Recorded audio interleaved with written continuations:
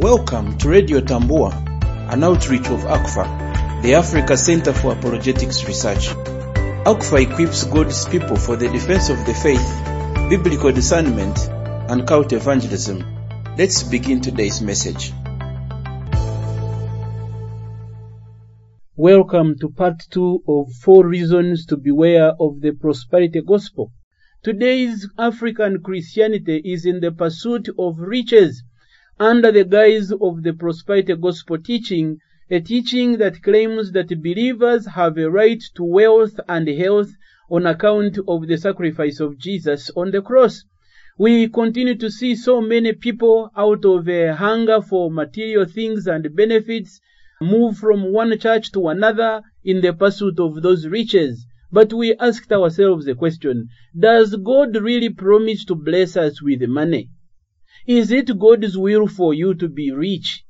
And indeed we saw that many pastors and self-proclaimed prophets today would say, yes, God wants you to be rich. Yes, God wants to bless you with money, as they continue to teach that God promises to give you prosperity only if you have faith. We looked at 2 reasons why one needs to beware of the prosperity gospel. First, we noticed that the prosperity gospel is premised on half-truth. That while they will tell you about God's love and God's goodness and desire to give you wealth, they will not tell you everything there is about God. And especially that people who walk with God, who pursue God, have not always been successful, have not always been wealthy and healthy, and we find that all throughout the teaching of Scripture. Reason number 2, we notice that you ought to beware of the prosperity gospel, especially because of the bogus Bible promises that are given to people who long for this kind of teaching. That prosperity gospel preachers often misquote the Bible to support their message. We saw commonly misunderstood Bible passages that these prosperity preachers use, verses like Romans chapter 8 verse 28, verses like Galatians chapter 3 verse 13, and we notice that these verses are usually taken out of their context, are usually quoted selectively, and usually the interpretation and application is not what it was meant to communicate or to be. So what is reason number 3 and 4? Well, the third reason to beware of the prosperity gospel is the fact that this gospel teaches that if you sow, then God owes you something. One of the most common ways prosperity preachers misuse the Bible is the so-called seed faith formula. They claim, for instance, that if you give money to their church, or especially to God's anointed servant, God promises that you will get back far more than you gave. You sow your seed by donating a certain amount, and God guarantees that in return, you will somehow receive much more money than you donated. So, for example, if you give a ministry of a certain pastor, say $10, you might find out that you have unexpectedly inherited $1,000. Some preachers call this the 100-fold blessing, claiming that God promises you up to 100 times the amount you give as your seed. So there is a lot of teaching of sowing your seed, of giving to God so that you can receive. Verses like, it will come back to you, pressed down, shaken together, running over, will be used by several prosperity gospel preachers to convince you to give to their ministries or to the so-called anointed man of God. But you should know that this false doctrine misuses the Bible's image of a farmer sowing the seed. Scripture uses this language to illustrate that actions have consequences. Now, for example, the book of Proverbs in chapter 22 verse 8, it warns wicked people saying that whoever sows injustice will reap calamity. In other words, if you treat people badly, then bad things will usually happen to you. And Paul picks up this kind of image when he warns the Christians in Galatia. The Galatian believers are warned, and Paul says that do not be deceived. God is not mocked. For whatever one sows, that he also will reap. That is Galatians 6 verse 7. And then he explains for us what he means. saying in verses 8 to 9, that for the one who sows to his own flesh will from the flesh reap corruption, but the one who sows to the Spirit will from the Spirit reap eternal life. And let us not grow weary of doing good, for in due season we will reap if we do not give up. So what is Paul exactly saying here? What is the context of this passage in Galatians chapter 6? What is Paul exactly trying to bring to the believers' attention? He is urging these Galatian believers to do good to other people, and especially fellow believers, as we read in verse 10. To sow to one's own flesh means living selfishly, and to sow to the Spirit means living a life motivated by love for God and for others. In other words, what we will reap are the eternal blessings that come from living in that kind of way. And when prosperity gospel preachers come to a verse like this and insert in money and other material benefits and riches, it makes you wonder, where are they getting these things? Because Paul's context does not suggest anything of the kind. Rather, it calls believers not to hoard good things for themselves, but to live for the service and sacrifice of others, that they may be rewarded in turn, not by the same things that they have given, but that God may bless them with eternal blessings.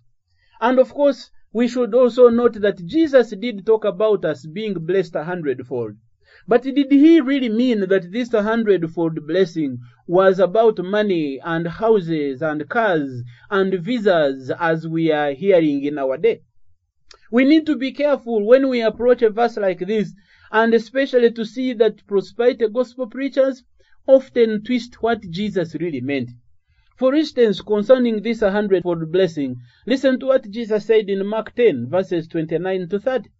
He says that, truly I say to you, there is no one who has left houses or brothers or sisters or mother or father or children or lands for my sake and for the gospel, who will not receive 100-fold now in this time, houses and brothers and sisters and mothers and children and lands, with persecutions, and in the age to come, eternal life. Now, looking at this passage very carefully, notice what Jesus says and what Jesus doesn't say. For instance, Jesus makes this promise to those who have left their houses, their families, and their properties for his sake, like many of the apostles literally did. You remember Peter, James, and John leaving their boats to follow Jesus? It is these people who have forsaken their all to follow Jesus, not those who are trying to gather as much as the world can give them, that the promise is made. He promises them that if they lose their own natural families and belongings, they will become part of the larger believers' family and receive eternal life in the age to come. Jesus certainly was not telling anyone to bring money to him so he could be blessed 100-fold, or to anyone else in the ministry with a guarantee of miraculously getting 100 times more money. That is not what is being spoken of here. And the major promise in this passage is eternal life in the age to come, not material property and wealth in the here and now. And as we look at this verse, we should also note that while prosperity gospel preachers are quick to point out the 100-fold that believers may get when they give to their ministries, they usually don't talk about the part with persecution. You notice that Jesus ties this promise with persecutions.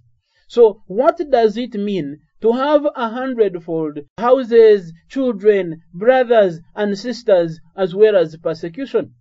What does it look like to be rich, but in the midst of persecution? Does one really even enjoy those kinds of riches when they are being harassed and oppressed by their opponents, left, right, center? So you can tell here that the promise is really not one of earthly bliss, but one of eternal life and one of belonging to the larger family of Christ as a result of turning their backs on the world to follow Christ. There is a biblical principle of sowing and reaping. But it does not work like the prosperity preachers say it does. For instance, if you give money to a Christian ministry that is laboring to disciple followers of Jesus, you will reap a harvest of more mature believers. Because of your money, discipleship has been carried out, and more believers are grounded in truth and are growing in God's grace, are being strengthened in the faith, and that is the benefit that comes out of your generous giving. If you give money to help the poor, the purpose of your seed is to produce blessings for the poor, not to get some financial blessing for yourself. You benefit spiritually by growing in your love for others without expecting to get anything materially out of it. If you give money to help spread the gospel to the lost, what do you reap? What you will reap is more brothers and sisters in Christ. Giving is good if you do it for the right motives. We need to always remember that.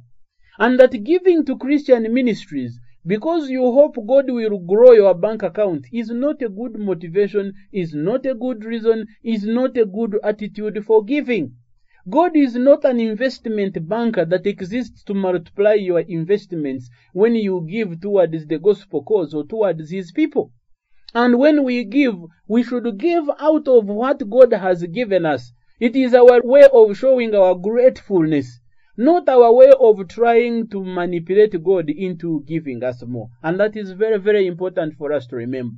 That this seed faith teaching is not only unbiblical, but is established on greedy, wrong motives, and people who give with the hope of gaining in return certainly do not really receive the abundant blessing that God offers, and even when they do not get what they expected, they are usually disappointed and discouraged, thinking that God has not been faithful, yet they believe the lie from whoever taught them to give while expecting more in return. And that's one of the reasons you and I need to beware of the prosperity gospel.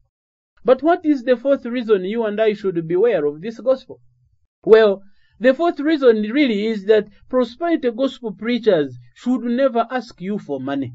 And if they are doing so, it's one indication that there is a very big problem and it's time for you to run away. If the prosperity gospel preachers were serious about their message, they would never ask you for money. Think about it. They claim that the way to become wealthy and successful is by giving to their ministry. But what are they doing to become wealthy and successful? Are they giving the money to you also or to the poor? No. While they tell you to give to them and into their ministry, they are taking the money from you that you give them, and sadly even from the poor, and that's how they become rich. They are not rich because God has blessed them. They are rich because of the collective giving of those who have heeded or been attracted to their message. If the prosperity message were true, what those teachers should be doing is quietly giving their own money to you or to other ministries and expecting to receive their own 100-fold blessing. But that's not what they do. While they tell you to give so that you get your 100-fold blessing, how are they getting theirs? Whom are they giving? They are teaching you a principle to observe and obey, but they are actually not doing the very same thing. Instead, they ask you to give money to them. And therefore, I want to challenge you, my brother, my sister, do not be deceived. If what they teach is really true, they don't need your money. And if what they teach isn't true, then they shouldn't even deserve your money in the first place. So either way, no matter how you look at it, they actually do not need your money. And God's blessing is not tied to you giving to a certain ministry or a so-called anointed man of God. They are wonderful, biblically faithful churches and ministries that serve God in sacrificial ways, out of love for him and for others. And such kinds of churches, if you really believe in what they are doing, then I would encourage you to support them in any way you can, because they are faithful, they are sacrificially serving those who are in need, and they are keeping the gospel at the center of it all. If there is anyone that should deserve your help, it is these kinds of faithful churches and ministries, and certainly not those who are asking you to give out of a promise that you will receive more. Do not become a victim of the trickery of these prosperity gospel preachers. And remember that no matter what you are being promised, what you really need as a believer is the guaranteed promise of eternal life that God has reserved for those who believe in him. Remember Jesus is warning, what will it promise a man if he gains everything in the world but loses his own soul in eternal hell? The pursuit should not be one of worldly wealth, rather one of spiritual wealth that Christ has reserved for all those who are faithful. And while we are still here in the world, we must remember that it's a broken world. And therefore we expect diverse challenges, we expect persecutions, we expect diseases, we expect poverties, we expect pandemics. Yet in all this, Christ has promised to protect us, to provide for us, to keep us, and to use all these things to work for the good of those who love him according to his purpose, which purpose is of conforming believers to the image or the likeness of Christ Jesus. So no matter where you are, trust Jesus. Poverty is not a sign that you are cursed or that God has forsaken you. So many faithful brothers and sisters in Scripture gave away even all that they had so that they could follow Christ. When we look through the chapter of 11 of Hebrews to look at the heroes of faith, the men we see are not those who are gathering riches and material benefits, but rather of those who are giving them up for the cause of the coming kingdom of the promised country, a heavenly one. And such should be our attitude. If you are materially wealthy, it's not necessarily a sign that God has blessed you, since wealth can always be obtained in so many ways. And if God has really materially blessed you, he has not given you for your own benefit, but so that you can be a channel of blessing to those who do not have, that you can become a conduit of God's overflowing generosity as you serve the church, like we see in the apostolic church in the book of Acts, as you bring what you have so that it can be for the benefit of all that are in the fellowship, to the edification of the saints and the glory of God. A right attitude of prosperity is extremely important, especially in our day, that we may not fall victim to the love of money that the Apostle Paul describes as the root of all evils. And don't you forget his stern warning. He says that those who have pursued that kind of money, or prosperity for that matter, many have wandered away from the faith and pierced themselves with many sorrows. I pray that you do not become the next victim of that kind of pursuit of worldly wealth at the expense of your own eternal life. It is a very dangerous thing to sacrifice the eternal at the altar of the immediate. I encourage you to go back to the scriptures and study Bible verses in their entire context, so that you are not deceived by those who twist them and interpret them to support their own teaching that has nothing to do with biblical teaching for their own selfish gain. May the Lord keep you and guard you, especially in these terrible times of great deception. To learn more about the Africa Center for Apologetics Research, visit us at africanapologetics.org.